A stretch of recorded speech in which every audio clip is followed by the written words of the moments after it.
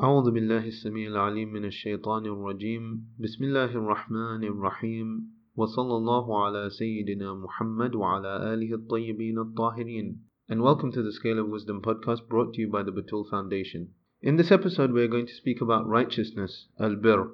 Now righteousness and good actions are something that don't need to be explained as to why they are good, because the internal moral compass of mankind is aware that to be righteous and to be good is a good thing.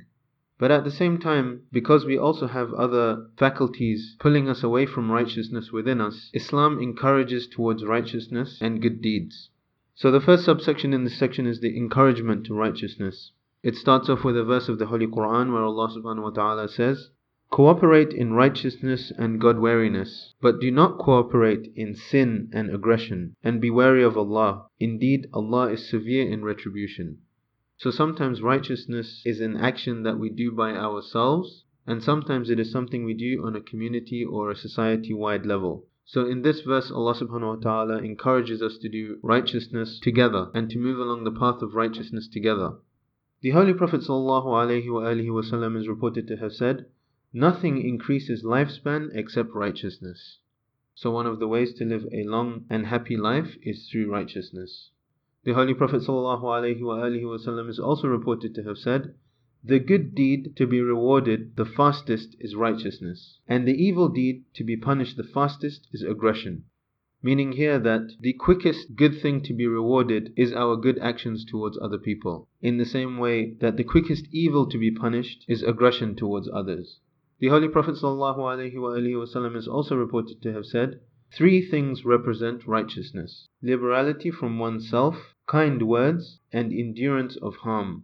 Here, liberality from oneself is a translation of sakha'un nafs. Sakha'un nafs is a kind of openness, as sakha means generosity, and here sakha'un nafs means generosity of the self. Kind words is self-explanatory. One of the types of ways of doing good to other people is to speak nicely to them, and to not be a toxic kind of person who is always pushing negativity. And then endurance of harm, and here they've translated as-sabr ala al-adha, which means patience as endurance of harm.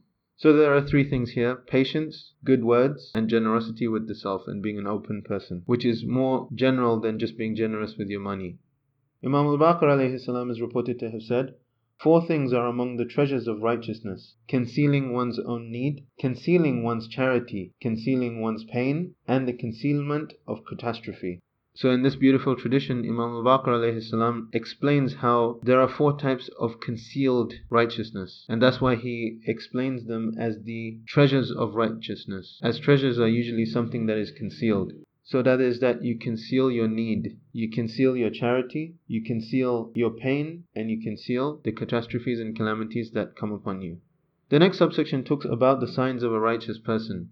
The Holy Prophet ﷺ is reported to have said, "There are 10 signs of righteous people. He loves for the sake of Allah. He hates for the sake of Allah. He befriends for the sake of Allah. He abandons for the sake of Allah. He becomes angry for the sake of Allah. He becomes pleased for the sake of Allah. He works for the sake of Allah, beseeches Allah, submits to Allah, fearing Him, awed, pure, sincere, bashful, and watchful, and acts kindly for the sake of Allah." So as you can see here, a righteous person is focused on their relationship with Allah subhanahu wa ta'ala, and their actions are all in the way of Allah subhanahu wa ta'ala and for His sake, whether that be in terms of who he loves and who he hates, who he keeps company with and who he abandons, or what he does for the sake of Allah subhanahu wa ta'ala in terms of his good deeds and his worships. The final subsection and the final hadith talks about complete righteousness.